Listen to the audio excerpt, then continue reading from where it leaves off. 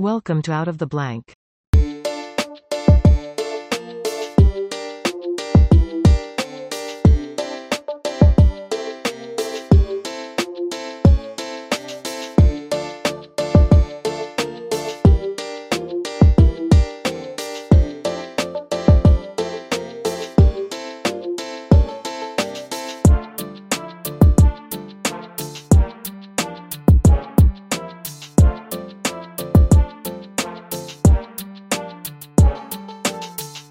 Welcome to another episode of Out of the Blank podcast. Terry, it's a pleasure to have you on the show.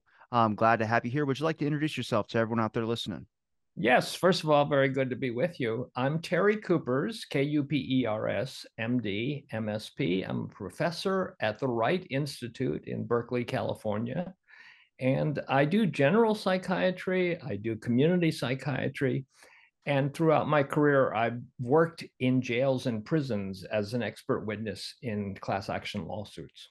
Could you take me a little bit about your work in prisons and just I'm very interested in kind of learning more about it just because I came across one of the books about that you wrote about madness and prisons because I mean that's obviously everyone knows that obviously prisons have a very dark kind of history a little bit, at least from what I've explored, and I'm interested in kind of learning, I guess, the full scope of it.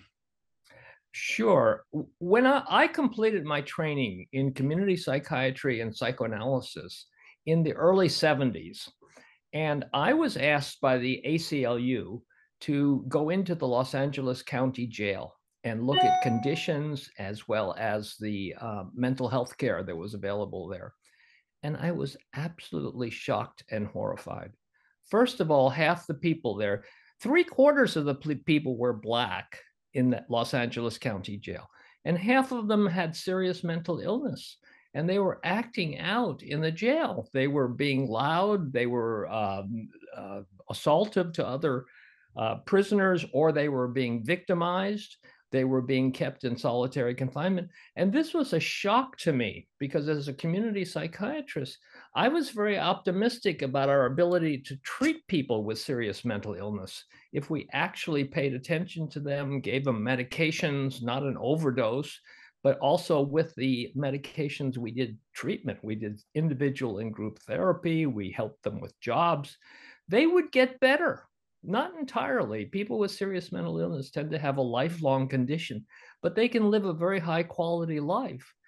But if you put them in a crowded jail and they're victimized and they're not provided any services to help them sort out their emotions, they get into a lot of trouble. And it gets down to maybe the most important consideration of my career in corrections, which is you want to be very careful that what you do to people who have committed crimes or been in a state of psychotic decompensation, what you do to them doesn't make their condition worse. For instance, that going to jail doesn't make them more likely to return to drug use and crime. What you want to do is set up a system that helps them to straighten themselves out and live a decent life. And that, in fact, is shockingly opposite of what's happening in our jails and prisons. So where does it start? I would think like, I mean, as soon as you're thrown into a jail and you usually commit a crime, there's already kind of a stigma that gets placed on top of you where either nobody wants to listen to you, or kind of your rights as a human being kind of get taken away. Obviously, because you're incarcerated, but there's more than that. It's kind of like this invisible wall that we put up in our minds to start saying this is a bad person of society and you shouldn't either treat them as a normal, equal individual, or you just don't listen to what they say. Well, that's right. I think in sort of unpacking this issue, it's very important where we start. And what you've done is started with the individual who's in trouble, who's probably broken a law, and possibly it's a very mild law, like asking for money on the street or near an ATM. Jaywalking. Jaywalking. They get arrested, particularly if they're a person of color, and they get taken to jail. That's not where I want to start the story. Where I want to start the story is massive cuts in social welfare safety net programs. And that's what was going on starting in the mid 70s in the United States. So you had deinstitutionalization, which was the release of a lot of patients from the mental hospitals because of abuses that were going on. There was a lot of exposés in the 50s and 60s about overuse of medication, involuntary electric shock, sexual abuse of patients, and basically chronicity. They were being given very high doses of medications to keep them quiet, but it also made them into kind of zombies.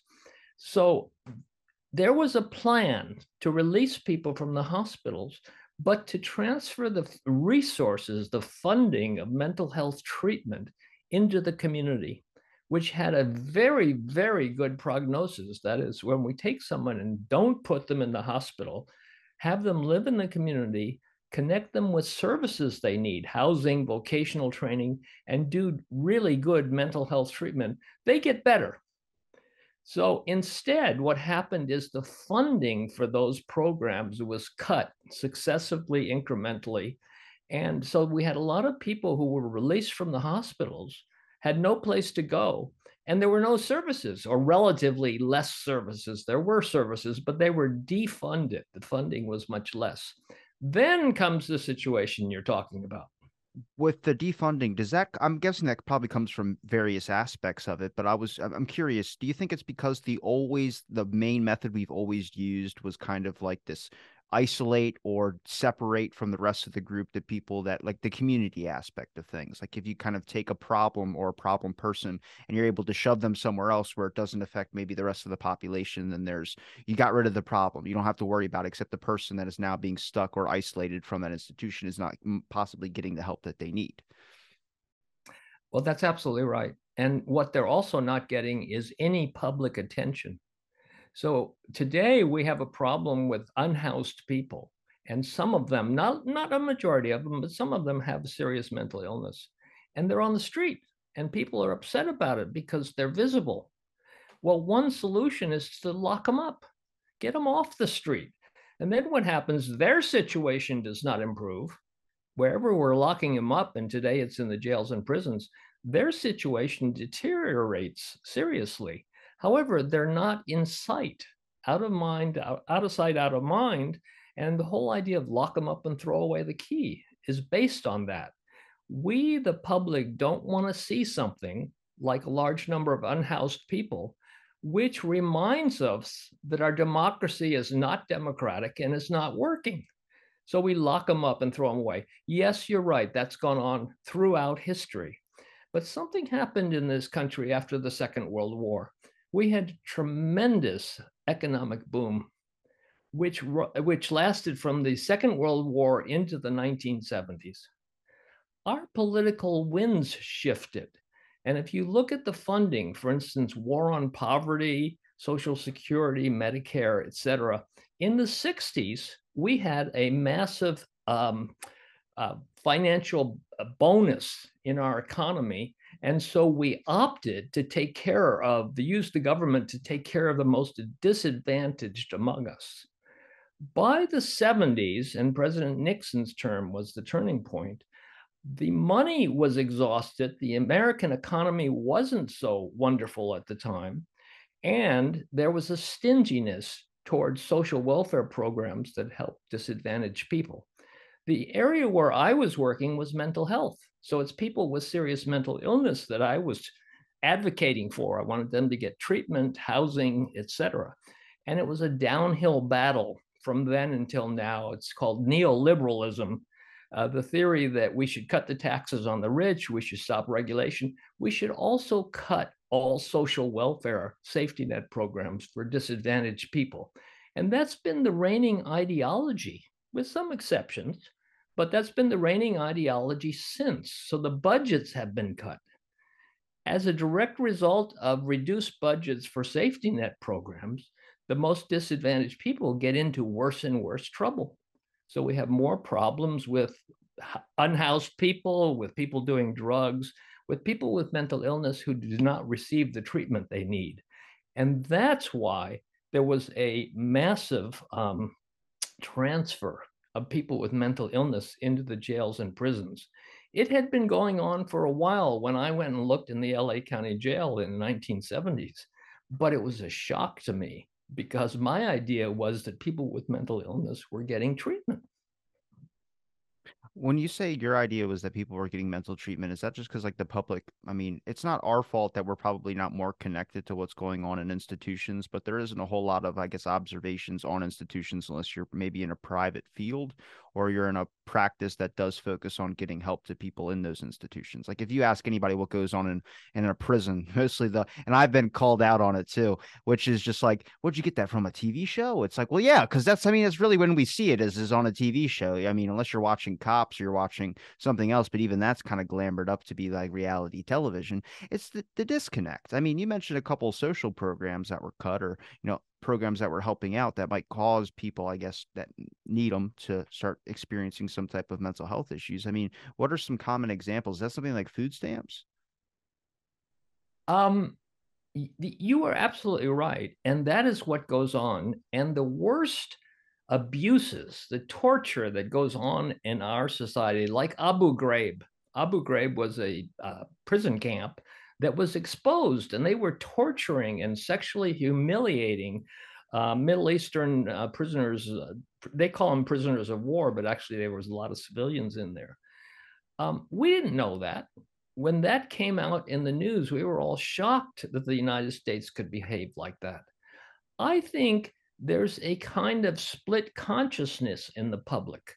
On the one hand, we pride ourselves on our democracy, our kindness, our generosity, our taking care of people. On the other hand, we have one of the most brutal prison systems in the world. 5% of the world's population live in the United States. 25% of the world's prisoners are in the United States. So we imprison more people, and the prison imprisonment rate has been rising since the 70s. It's multiplied by about 8 times. And the proportion of prisoners with serious mental illness has been rising at the same time. So basically, there's been a transfer of people with mental illness from psychiatric hospitals in the 1950s, the state hospitals, the VA hospitals, to the jails and prisons. So that in 2014, a big research project found that there are 10 times as many people with serious mental illness in jail and prison as there are in the psychiatric hospitals. Now, that's from insane asylums closing down as well, too. They kind of pushed them into prisons because they had nowhere else to put people that were inside these insane asylums.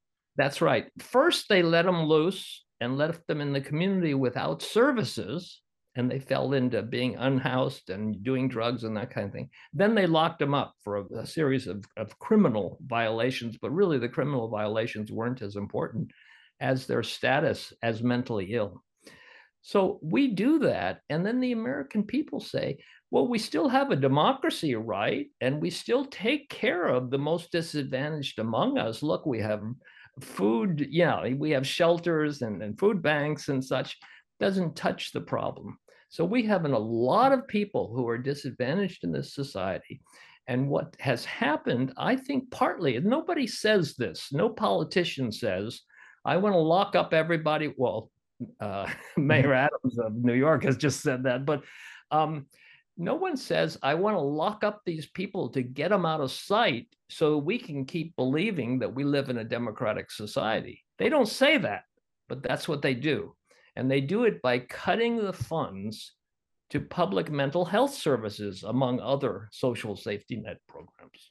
Now, is there a way, like, what's the guidelines I would say that would get someone locked up if maybe, because I mean, screaming, the weird, here's like the double standard I really don't like is that when someone's drunk, then get thrown in the drunk tank. If they're publicly screaming or they're being kind of rude and they're kind of, I don't know, let's say someone strips down naked, okay?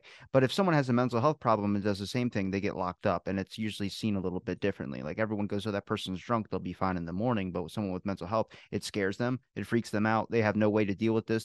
Maybe they don't understand it themselves. And the easiest problem is send them away to go get the help that they need. But there's that disconnect again, which is when they do get sent away, they're not getting the help that they need. But when we see someone go off to a doctor's retreat or whatever you want to say, you just kind of think that when they come back, the problem's going to be fixed. And I mean, I'm not going to blame doctors and say that it's not primary care or focus that's getting put into them. I think it's a lot to do with the resources that they're allocated, the amount of time that they're given as well too. And I mean, we should have, I guess, better safety methods in place as well too, in case something like this does start to happen, or we can stop maybe the rise of this from happening. I mean, look at the number of homeless population that's out there right now, and the number of people that will just say, "Well, I changed my walk from going down that street to just going, a different direction. It's a little bit longer." It's like, so you're just avoiding the problem. It's like, well, how do we make sure that if we do get resources expended, that it actually does go to the people that are supposed to be deserving those resources? Yes, I agree with all of that. You know, if you look at the problem of mental illness, it's not a static, it's not an innate problem in our social structure that certain people are mentally ill and acting badly. The amount of mental illness in a society goes up and down with history, having to do with a lot of social forces. For instance, at the beginning of the Second World War, mental hospitals emptied out. And the reason was is we needed soldiers.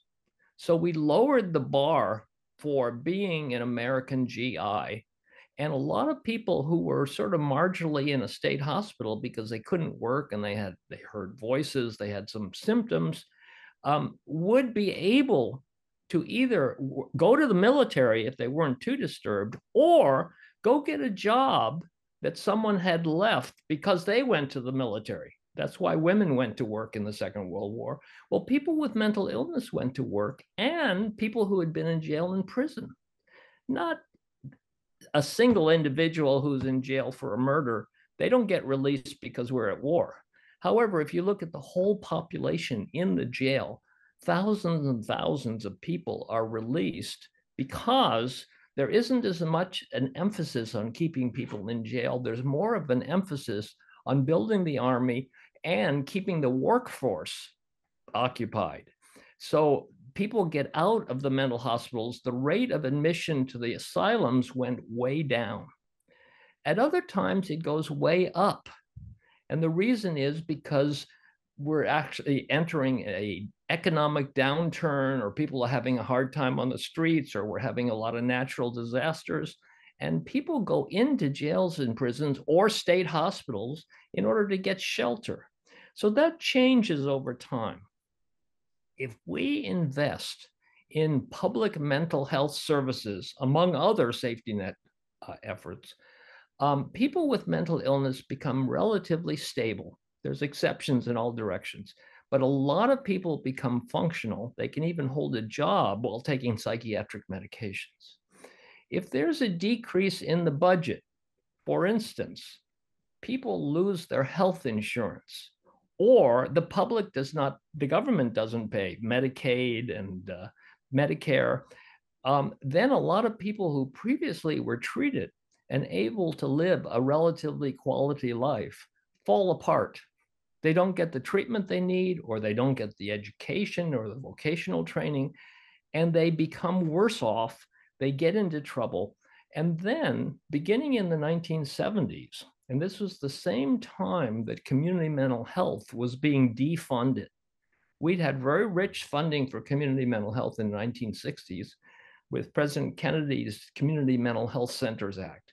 That money ran out after 8 years. It was a 5-year pilot project with 3-year extension. So by the 70s, that money was running out.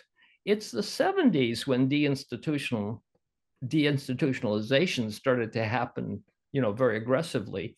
And then a lot of people were getting out of residential treatment and were being cast into the community with no services. And so a certain number of them got into trouble. And then became the problem that we just discussed happened, which is people didn't like to see people taking their clothes off, screaming and being, inappropriate on the street. So we started locking them up.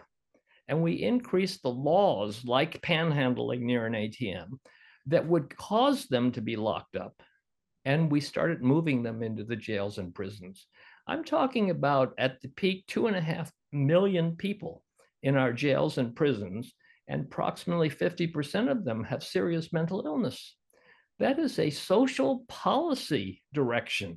That is, we as a country decided that instead of providing adequate treatment, which we were approaching in the 1960s for people with serious mental illness, We were going to deny them treatment, deny them vocational services, deny them supported housing, and lock them up in jail and prison. That is what we accomplished. Nobody gives a talk and says, that's what I want to do, but that's what we did.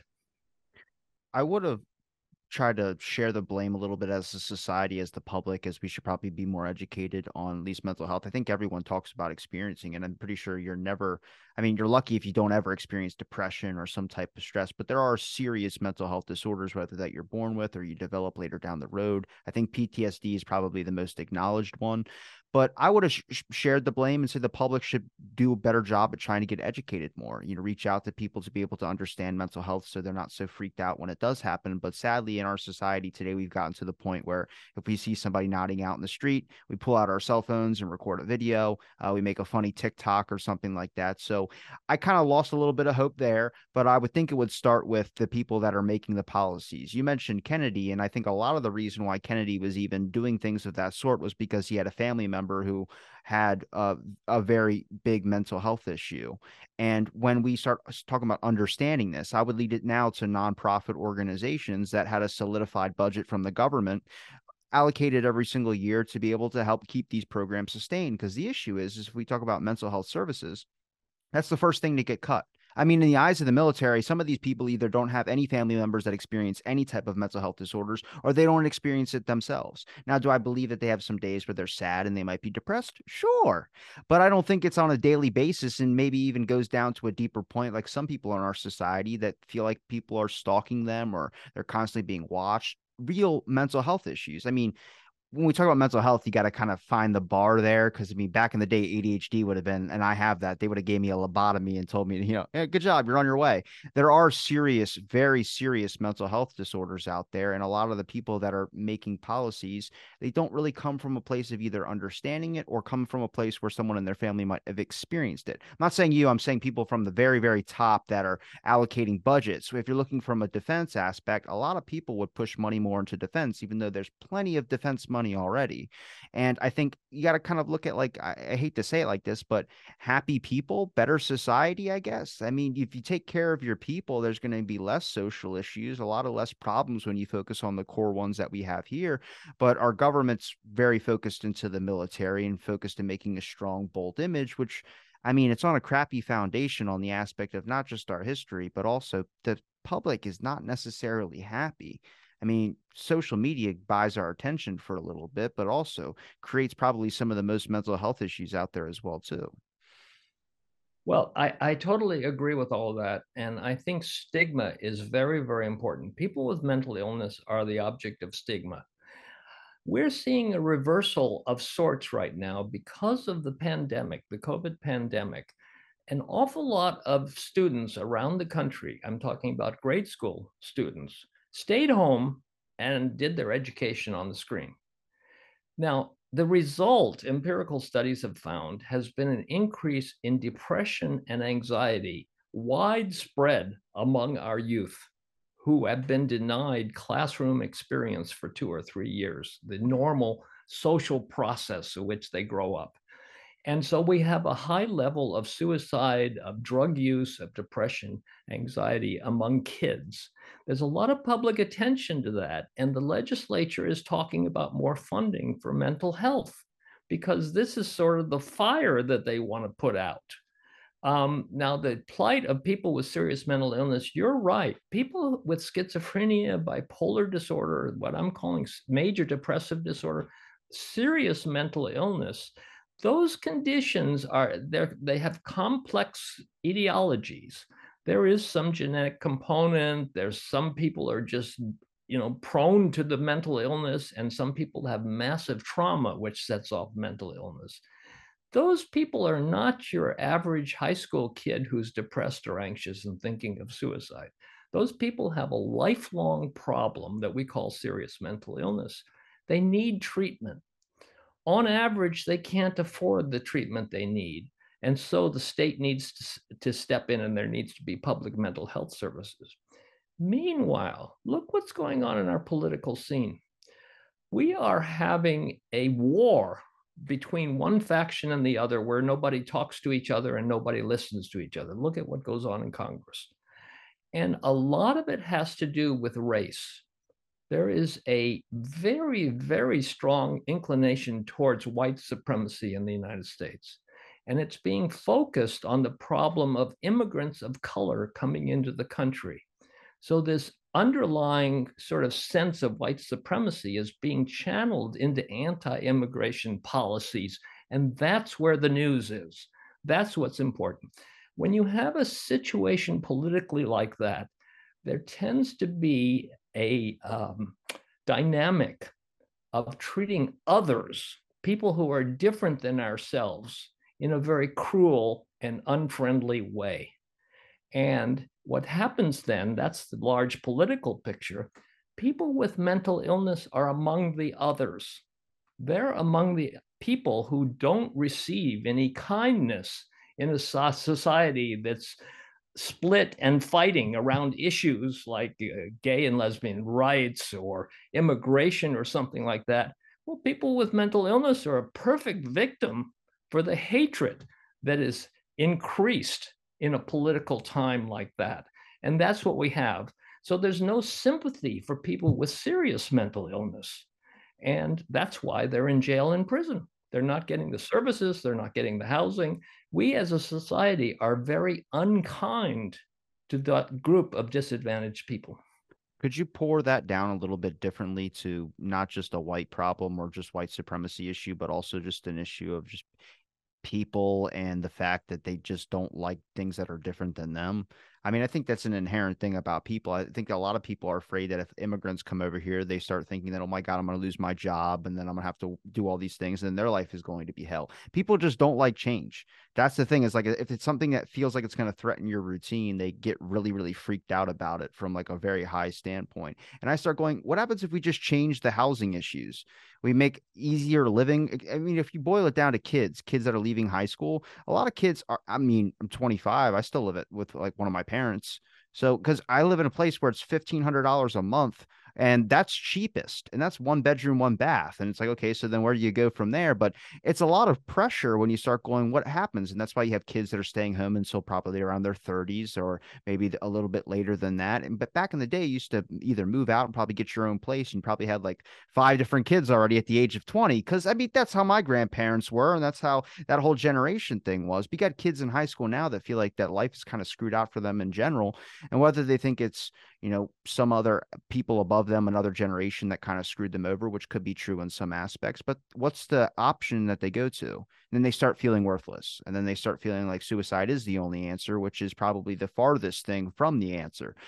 And so we start going, let's talk about the housing issue. If we are able to give more people better time and being able to get their own place without maybe, I don't know, breaking an arm and a leg and never sleeping just to be able to afford that place. And raising living conditions is probably the best answer. But also, how many people are misdiagnosed or not misdiagnosed, not diagnosed for having a mental health issue because they're so overworked. They don't know when to focus in on themselves and realize that there's something going on.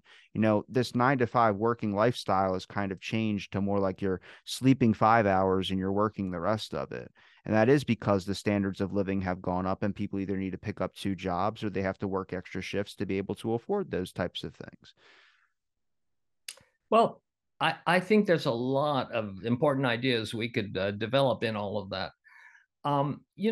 There are inclinations in people. Some of them are good. I mean, we have a tendency to take care of our neighbors, to take care of our children, to want something better for our family. We have lots of good directions going as part of being human. We also have negative directions. We have anger, we have murderous feelings, we want revenge. There are a wide spectrum of human potentialities and inclinations. The question is that as a society, which of those inclinations are we going to support? So, for instance, are we going to make it easy or hard to help one's neighbor? And this is coming out in the whole discussion of unhoused people today. People who are not housed, they're not living on the street because it's a better place to live than having a home. They're living on the street because they don't have the resources to have a home, or they don't have the capacities to make the money, as you said. $1,500 will not get you an apartment in the Bay Area. So they don't have the resources, and they're living on the street as a terrible condition for them. Now, are we going to look at them with some sympathy and say, let's see, what do they need? How can we help them get a break, find a place to live, find a way to make a living? Or are we going to say, they're a nuisance on the street? Let's lock them up. That's so stupid, though. It's so stupid. That's right. But it's the two sides of the human condition. That is, we could be kind to them or we could be mean and punishing towards them.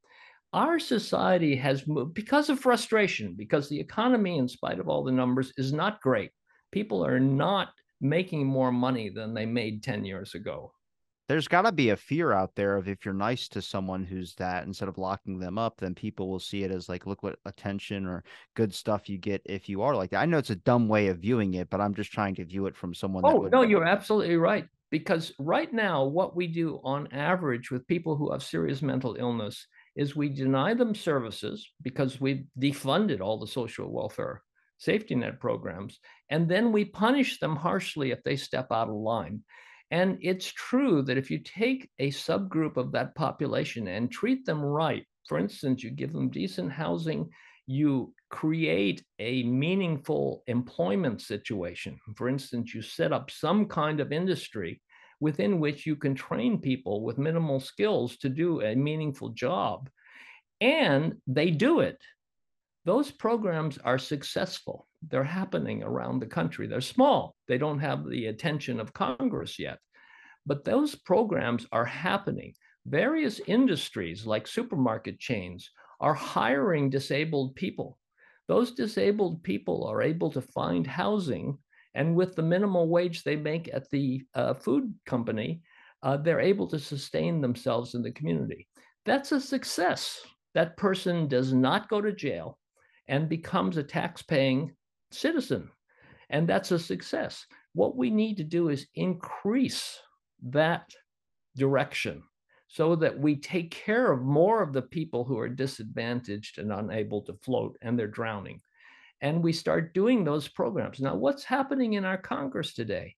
One party, the Republicans, is saying, we're not going to give any money for that kind of program. We're going to cut those things. We're not going to do public mental health clinics. We're not going to do residential programs for people with mental illness because of the deficit. Well, the deficit, these programs don't affect the deficit. They're so small compared, for instance, military spending. But there's this ideology of we can't help them. That will make our standard of living less. That's not true. The standard of living is less for most Americans because of a huge gap between rich and poor. And all I'm talking about is using the government to help the most disadvantaged in that situation. The bigger the gap between rich and poor, the less well people with serious mental illness do. They find themselves at the bottom of the bottom. So, what if we set up programs to make their life sustainable so that we guarantee housing? We give people education more than we do now. You know, a lot of people who have mental illness and a lot of people who go to prison dropped out of school. And they dropped out because they had one or another idiosyncratic learning problem, and their teacher had too many kids in the classroom and too much behavior problems to attend to what they needed to get a good education. What if we increase the budget for public education? I promise you that if across the board we increase public education in this country, rather than private education, which is where we're going right now, but if we increase the budget for public education, we accomplish things like integration of the schools, there would be much less mental illness because people would gain the education they need and be able to work. And then when they had emotional problems, that's in the context of having a place to live and having a job. And we can deal with that if we have the resources, for instance, to provide therapy, mental health services to people not according to their ability to pay, which is how it goes now, but because they deserve that. We think that someone with a serious mental illness should be treated adequately so that they have a chance to succeed in our society. We haven't talked much about jail and prison, which is where a lot of my work has gone. What's happened is we haven't done what I'm proposing here. As a society, we've become more and more cruel. Our funding for social safety net programs has diminished incrementally and progressively over 40 years. And people who fall through the cracks because they don't have the services they need, and I'm not just talking about mental health, but one of the services, public mental health treatment, they go to jail and prison. In jail and prison, they're forgotten by society at large, and they don't do well in jail and prison. The mental health services in jail and prison are not good. They tend to get into difficulty with behavior, breaking rules. They tend to be put in solitary confinement. Solitary confinement actually exacerbates their mental illness. So what's happening is the authorities in the jail and prison, the correction officers, the warden, are putting people in solitary in order to keep the jail or prison safe because they don't know how to manage the people. They're not mental health personnel, law enforcement. They don't know how to handle someone who's hearing a voice telling them to go sock that guard. And the guard says, oh, you can't do that. I'm going to beat you up and put you in segregation. They don't say, you're obviously having a mental health crisis, and I need to sit you down and let you see someone with mental health Is skills. hearing voices a mental health crisis? Yes, usually the way it goes I is got to that, get checked. okay, people with conditions like schizophrenia, they have psychotic episodes. Now, if you're a layperson, which I would consider a correction officer, and someone is having a psychotic episode and hearing a voice telling them to disobey this person or hit this person, and they go and try to hit this person, that officer is not going to say, oh, maybe this person's having a psychotic episode and I should get them treatment. They're going to say, you can't do that. I'm going to defend myself and I'm going to put you in segregation. So what happens is, in order to maintain the sort of quiet of the institution, a whole lot of people are put in solitary confinement. And we know from a huge amount of research that the solitary confinement makes their mental illness worse, more difficult to treat, more chronic, and their prognosis gets worse. So in my career, and this just happens to be because I'm a psychiatrist, I am concerned about that group of people with mental illness who are behind bars. And as I look at that population, I first have to conclude, and I go into the jails and prisons all the time as an expert witness for lawsuits. And what I see is very poor mental health care. And I'm saying, how can you do that? How can you deny these people mental health care when they're so seriously ill? And a disproportionate number of them are in solitary confinement. I'm one of the researchers who have discovered that solitary confinement exacerbates mental illness. So back to the voices again. Someone who has experienced voices, I'm talking about hallucinations, voices that are imaginary, and command hallucinations, which is voices telling them to do something, usually having to do with breaking a law and getting in trouble. Those people will respond to psychotropic medication and good treatment, psychotherapy, where someone talks to them. If instead you put them in solitary, what it does is it makes the voices louder, essentially. I'm saying that in a sort of abstract sense. They have more of a tendency to hear voices. They have more of a tendency to lose control of their behavior and do things that are considered rule breaking. And then they get punished more. And if you do that to someone with a serious mental illness over time, the mental illness gets worse. They move from having an occasional psychotic episode to being psychotic all the time. And I discover people like this, like the person that you mentioned at the beginning, person who's sitting in solitary confinement, hallucinating, and nobody's doing anything to help them. And their condition is getting worse and worse, as is their prognosis. They're sort of the prototype of today's person with serious mental illness behind bars. Just a quick aside or question, but when you get to a tall building and you look over the edge of it and you hear a voice that says jump, that's not being like schizophrenic or mentally insane, is it? You know, we have a process of diagnosing and it's by convention. Psychiatrists and psychologists get together and they basically vote. What should we say is the requirement in order to diagnose someone schizophrenic? There are psychotic episodes which are very widespread. A lot of people have psychotic episodes, often drug induced. They're doing a hallucinogenic drug, for instance, and they go too far and they can't come back. And we treat them. They stop doing that drug and they do fine for the rest of their life. They are not suffering from schizophrenia. So by convention, what the psychiatrists and psychologists have agreed to, and this is in the Diagnostic and Statistical Manual, the DSM, which is in its 5th edition now, is that in order to apply the diagnosis of schizophrenia, they have to have multiple psychotic episodes, or their psychotic episode has to last more than a certain amount of time, like 6 months. And at that point, we say, oh, okay, maybe we're dealing with schizophrenia here. It's not how they look at one point in time. It's sort of how their progress goes. And people with a more problematic progress get diagnosed schizophrenia, bipolar disorder, that kind of thing. Okay, but my question was like when people look over like a roof or a building and they look down and they get a voice in their head that says jump. That's not because there's things in society that produce insanity. The French made a term for it called call of the void, which is when you get to a high building. That's normal though. That's like I'm just making sure that because I've heard many friends say the same thing. Like, yeah, sometimes you get over to an edge and a little small voice in your head goes jump. Joking aside, but like for real, that's not necessarily meaning you're insane. It's just these weird thoughts that kind of intrude, right? That's not like producing insanity because that's what solitary confinement does is produce insanity. There's no passage of time when you're in solitary confinement. I mean, it creates insanity, even if you're not insane, if you're just sitting in silence.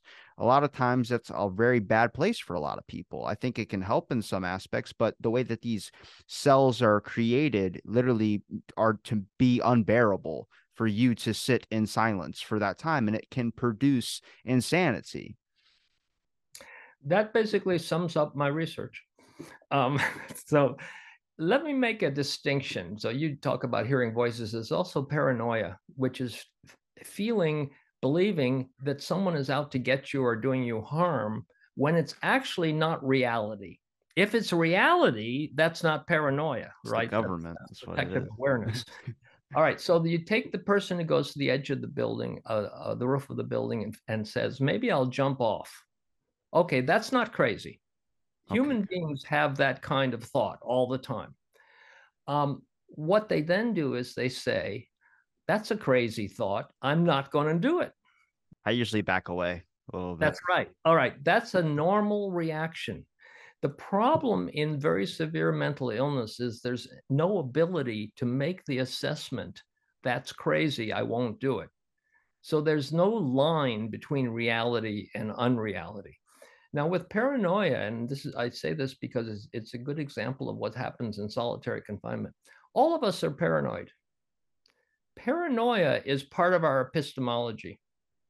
So I call a friend on the phone and leave a message, and the friend doesn't call me back. And I think, oh, he doesn't like me, or he's mad at me, or some such thing. 2 weeks later, I happen to connect with this person, and he says, I had COVID and I wasn't answering the phone or messages. And I have the thought, oh, I was paranoid. And I dismiss it. So that little piece of paranoia is a part of how I know the world. That's what I mean. It's part of my epistemology. I walk into a room and there's several people talking on the far side of the room, and I sense that they get quieter when I walk in. And I think, oh, maybe they're talking about me. And I walk up to them and they say, hi, Terry, and smile and everything's fun. Now I say to myself, I think I was being paranoid when I walked in. So it's a moment in all of our thinking. If you're in solitary confinement, you have no way to reality test that initial paranoid thought. So a person in solitary confinement hears officers down the runway laughing and making jokes and such. and has the thought, they're talking about me and they're going to come in here and beat me up and kill me. Now, how do you check whether that's true or not? You're sitting in a cell by yourself with no one to talk to. The only people you have contact with are guards who pass you a meal through a little hole in your door, your metal door, and you've got no way to check that out. So you sit there thinking, they're coming to get me. And then you keep thinking about that because it's a pretty compelling thought. You get anxious. You start moving every piece of movable furniture, and there isn't much in your cell, up against the door to keep you from being attacked. And you keep worrying and worrying more about it because you have no way to reality test it. That's paranoia, but it's bred by the solitary confinement.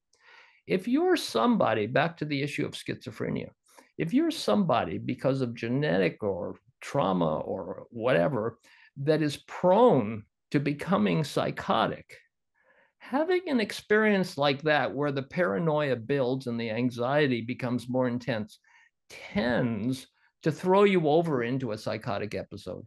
It's just the way it works. The ego, which is what we consider the sort of the constructive, healthy part of the personality or the psyche, um, is to a certain degree fragile. So if you have too many paranoid thoughts or too angry and you're prone to psychosis, you're going to be thrown over into a psychotic episode. So that's why empirically, when I go into these solitary confinement settings, I find so many people who are hallucinating, they're paranoid, they look at me with this very terrified stare. And I say, oh, this person is acutely psychotic right now during my tour. Now, how come I'm seeing so many people in this one place, which is the solitary confinement unit? It must be that solitary confinement causes that kind of severe mental illness. And the way I say it is that it exacerbates whatever mental illness there already is a proclivity toward. And that's the crisis in the prisons right now. We're using solitary confinement for every sort of problem. You know, the prisons are a dumping ground. What we're doing is disappearing a problem. That's what Mayor Adams is suggesting in New York. We have a bunch of people with serious mental illness on the street. They're doing drugs. They don't have a place to live. Let's lock them up. Now, if we lock them up and get rid of them, we don't have to look at them. But they're not going to get good treatment in there, in those lockup places, because we've cut the budget for the mental health treatment. So what happens is we put a lot of people in prison. We're disappearing the problem that we don't have adequate public mental health services. Well, inside prison, we disappear them again. We take the prisoners that there are no means to manage because there's no programs. Rehabilitation has been cut. The sentences are getting longer. The officers are more prone to beat people up if they break rules. And we're resorting to segregation. We put more and more people in segregation in the hole, and that's solitary confinement. What happens in solitary confinement? More of them become more psychotic, breakdown. Their breakdown becomes more chronic and permanent. So, what have we done to the prevalence of mental illness by putting people in prison who have mental illness, and then in prison putting them in solitary, which is like a exacerbation chamber? And then we've got more and more people with mental illness. Then we have a problem, which we're having across the country in our jails and prisons. We can't release those people. They're too crazy. How do we get So rid of solitary confinement? what's that? How do we get rid of solitary confinement? Like, there's got to be a better strategy or a way to make it at least not so madness inducing as well, too. I mean, even if you put a window, and I guess people say, well, then that's not a punishment. That's like your own luxury room. And I'm like, well, I mean, if you really look at the cost and then the risk for it, you're putting somebody in solitary confinement, and the benefit is that they get punishment or whatever you want to deem as punishment. The worst thing is that when they come back out, they might have a chance of becoming more irritable, more insane, or more hostile, where they're going to be thrown back in again. So now you're just literally creating a problem by keep throwing them back in there and having them keep having to go back in there until a point where it's like becoming a daily thing. And you're like, what the hell's going on? And it's because you basically produced insanity in this person to the point where they can't just define their own reality. Exactly. That's my point. There are alternatives. There is a campaign around the country to end solitary confinement, and we're making great headway. Now, you can't just release people from solitary confinement. First of all, there was the problem that got them into solitary confinement. In many states, that's gang involvement or violence on the yard. Um, and in a lot of cases, it's serious mental illness. So we have to do what we should have done in the first place before we put them in prison, before we put them in solitary confinement, and that is provide adequate treatment. We have to spend time talking with them about their psychological problems and why that leads them to break rules or get into fights or whatever. And that costs a certain amount of money up front. For instance, in a jail or prison, I think the mental health staff has to be enriched. Actually, the better way to do it is to decarcerate, to reduce the jail and prison population so that the mental health staff has a smaller caseload and they can do something. But when you release people from solitary confinement, you have to put them in programs, and those programs cost a certain amount. Now, the truth is that that amount that it costs to put them in programs, for instance, anger management or getting their medications better organized, is less than it costs to keep them in solitary confinement. So, in fact, this is a paradox of public funding. You save money by spending money on mental health treatment and rehabilitation so that you don't have an unmanageable person in solitary confinement that you're scared to let out. In fact, you go and spend time talking with them, offering them mental health treatment, offering them job training so they can have some hope when they get out of jail or prison that they might make a living. And you increase their visitation. There's a tendency in jail and prison to really clamp down on visitation. And people who have visits with loved ones tend to do better, no matter what's wrong with them, whether their problem is criminal inclination or mental illness. Keeping them connected with loved ones, their mother, their wife, their children, um, decreases the problem. So you, in an intelligent way, you provide them the things they need to maintain solid mental health, mental stability. That costs a little upfront. It would have cost a little to provide them public mental health care in the community, but it doesn't cost near as much as locking them up in jail, prison, putting them in solitary confinement, and then having the chronic problem after that, that what you've done to them in jail and prison has made their mental illness worse and untreatable. So now you've got someone who you have to take care of the rest of their life. That costs unbelievably more money than providing them a therapist to talk to them back when they started getting in trouble. I think a lot of people would start being aware of this when you lay it out like that, but there is a mindset out there. I mean, if we talk about the connectivity with others and family members, it's the first thing that goes away because it's seen as a reward. Like we're allowing you to see your family members after you've been locked up in here for being a wrong member of society. So it's like you better stay good or we take that right away from you. And it's like, well, then that might lead to more anger and violence as well, too. But there's also like I wouldn't say it's like a male mentality or a puff your chest out mentality, but it's like the guards can't give up space because then they look weak in front of the prisoners. And then there's a fear of riots and there's a fear of a bunch of stuff like that. And then the prisoners can't really back up space either because then they look afraid to the people that they're surrounded with. Like I'm surprised there's not more violence in prisons. I mean, you got a bunch of people jammed up on top of each other. You mentioned the education thing, people not getting the education they deserve.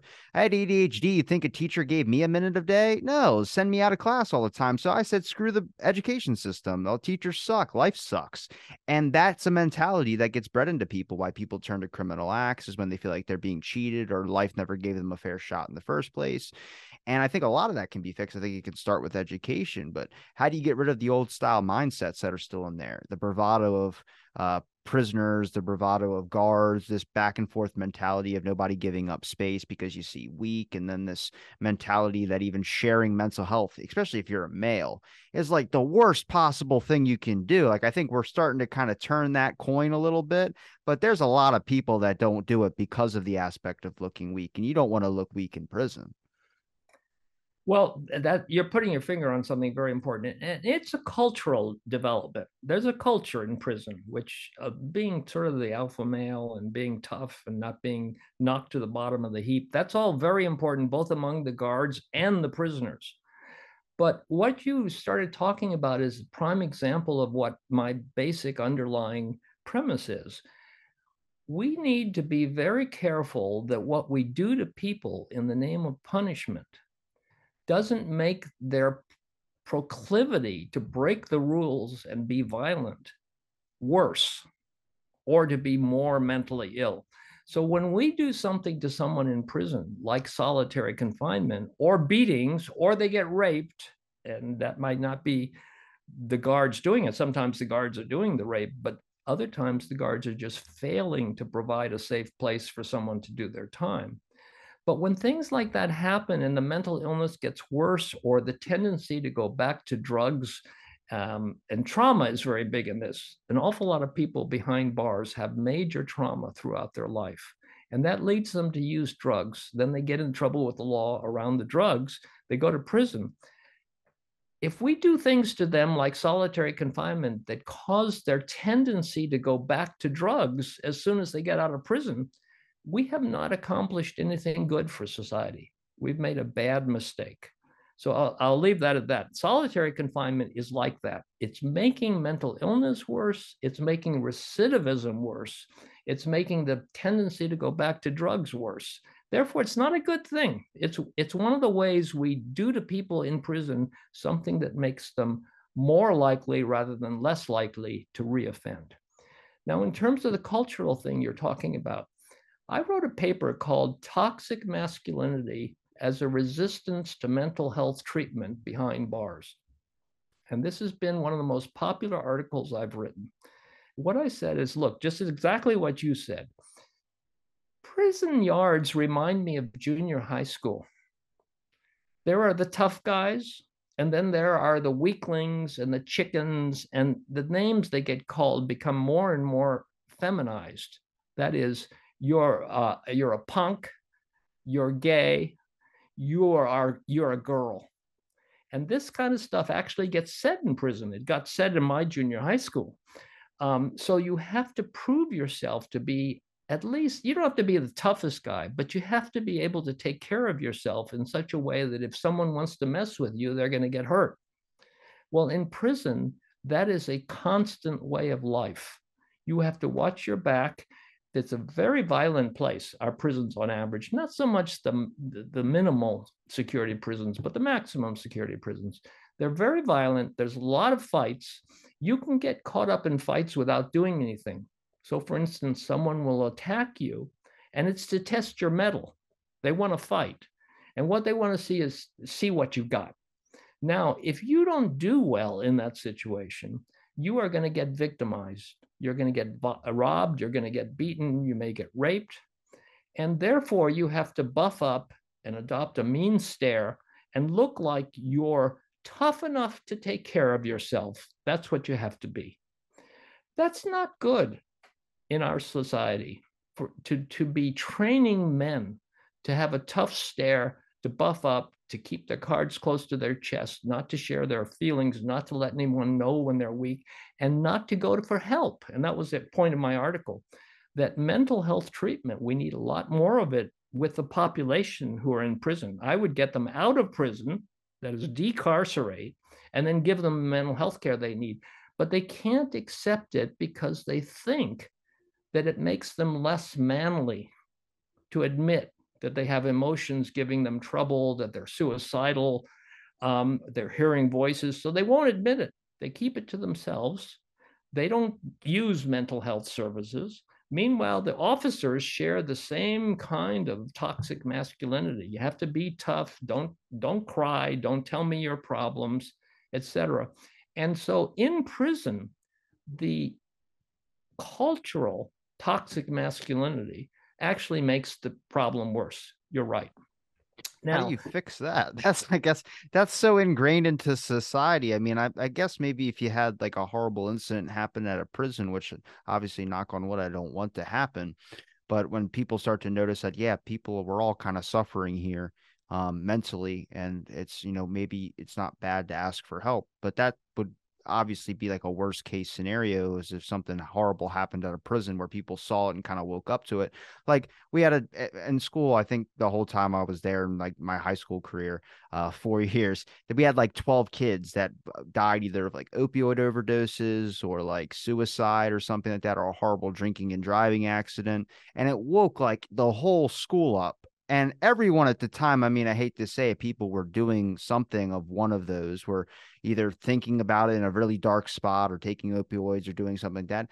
But a lot of people cut clean. I went to school for chemical dependency because of all the opioid overdoses that people were experiencing in my school. Like it woke us all up. Now, that wasn't a good thing for all that to happen, but it carved a path out for a lot of people to start experiencing this. I mean, if you have a prison and you want to get rid of the prison culture, what's another thing that doesn't have to cause to some point where if a guy kills himself in his cell or something like that? That's the worst possible scenario. So how do we stop it another way? By breaking down the cell culture, the prison culture, this mentality, this masculinity aspect. And I don't, even if you change society standards for it, would it reach the prisons? I mean, that's the main thing. Is that going to reach? Because that's been like that forever. That's how we display it in movies. That's how we do it on a bunch of stuff. So it's like, how do we break that in? We'll start with one or two prisons first and try and find a way to get it home down to a formula or something to be able to make sure that the guards know that there's not this masculinity thing, and the prisoners also know that it's okay to ask for help if you need help and you will be given it. These are all very important considerations. As a social scientist, I'm a psychiatrist, but that puts me in the realm of social science. I look for what makes change. And then I start with what makes a change, and then maybe we can understand the causality and the way this works. So in prison, one thing that makes a change is crowding. There is a very direct correlation between increased crowding in a prison and an increase in violence, psychiatric breakdown, and suicide, and medical conditions too, like heart attacks and that hypertension. And that's a very clear correlation. Our prisons are overcrowded. In the imprisonment binge since the 1970s, what we did is we loaded the prisons and jails with 150, 200, 500% of their design capacity. People, particularly on the men's side, men, when they're crowded, have more violence. You can see it in the line to use the phone. So the more people there are on the prison yard, the more people lined up to use the phone. So the guy in the back of the line yells at the guy in the front of the line, "Hey, get off the phone. I have to talk to my wife." And they get into a fight. That's how it works. Crowding leads to violence. So reducing the crowding is one way to reduce what you're describing. It won't get rid of the culture, but it will reduce the problem. Now, in the United States, that was a massive extreme in the 1980s. We had so much violence in the prisons, we just couldn't contain it. The prisons were massively overcrowded. There were 4 times their design capacity, and they'd multiplied by the population by 4 times since the 1970s. And I and all of the experts I know said, you know what you have to do? Decrease the population by a lot and increase the rehabilitation programs so people have something they don't want to give up by getting into disciplinary trouble. And your violence rate will go down. And the prison authorities said, thanks a lot. We're going to do this other plan. We're going to put the worst of the worst in solitary confinement. Now, the second thing, I just shared this research finding that crowding causes violence and mental breakdown. Solitary confinement makes mental illness worse, as I've already explained. So now they put everybody that was in trouble in solitary confinement. And guess what? The rate of psychosis went up. The rate of suicide, half of prisons, only about 4 or 5 or maybe 8% of prisoners are in solitary confinement. But more than 50% of the suicides in prison occur in solitary confinement. So there's a direct cause there. Reducing the use of solitary confinement would help, not solve, but help the problem. Reducing the population massively would help. Therefore, there's two things that I advocate to solve the problem you're discussing. And then we have to talk about culture and toxic masculinity and all of that kind of thing. But the two things are end solitary confinement, flat out, no solitary confinement. We don't need it. And I'm not talking about a week or 10 days in segregation for getting in a fight. That's not the issue. It's months and years in solitary, which is what's going on around the country. And it causes massive human damage. End it. End solitary confinement. Second, massive decarceration. We don't need 2.5 million people in prison. It is not helping. It's decimating the communities from where they come. These are mainly poor people and people of color. And you will find in the communities from where they come that there's family breakdown because daddy or mommy is in jail. Stop that. Get people out of jail and prison, and then solve the problems that led them to jail and prison. Again, my expertise happens to be mental health. And the way I would say it is set up adequate mental health treatment programs in the community. We actually have them, they're just defunded. So we know how to do this work, but those centers are starving for resources because each year the county or the state or the feds cut their budget because they're a social safety net program, and there's this move to, not increase the deficit and that kind of thing. Increase their budget so that we can move people out of the jails and prisons into programs, for instance, substance abuse treatment, mental health treatment, anger management, job skills, literacy. 40% of people who go to prison are illiterate. That is just such a shame for our society. That means our education system is failing. And our education, public education, has been deteriorating since the 60s. Improve the public education, particularly do things with the kids who are on the edge of being expelled because they have a learning disability, because they have some behavioral problems, because they have traumas at home, and give them the resources they need to succeed in school. And we will have less of a prison and criminal problem. So those are the things that would change the culture. Then I agree with you. We have to take on this kind of cutthroat, hyper-masculine posturing that goes on among prisoners and goes on among guards. Now, it goes on in corporate America too, as you know. There's top dogs and bottom of the heap in corporation, but we consider that normal. That's an appropriate expression of your male aggression, is to fight and climb the ladder to be CEO. We think that's cool, or to become rich or famous. But in jail and prison, it's extremely destructive. And for instance, I've done a series of cases where officers sexually abuse women, including rape women prisoners. And we go to court and we fight about that and we win the lawsuit and we're settling, we're developing a consent decree, and we make decisions like they have to have a peer review system so that officers who sexually abuse women prisoners will be fired. Okay. That officer gets fired, then goes to the next state and applies for a job in the prison. And now you've multiplied the problem, and they're going to abuse women in that prison. So one tiny little thing, you have to do a lot of things, but one tiny little thing is that in your hiring procedure, hire people who are empathic and care for others and want to help prisoners straighten out their lives. Make that a requirement of getting a job in the prison. Also, do a background check that includes a national search for all incidents of DUIs, domestic violence, crimes, and sexual abuse in other state prison systems. And if you do that, you will get rid of some of the bad apples. Then do very serious training. In court, when there's a problem like officers sexually abusing prisoners, what the court says, well, let's do some training to keep them from doing that. Someone who is a perpetrator of just rank sexual abuse is not going to benefit from training. They should not be hired in a prison system or in any place where they have control of the other people. And they should be in treatment of some sort, and they should try to fix their problem. But the people who are locked up should not suffer because of their inability to fix the problem. So they need to be fired.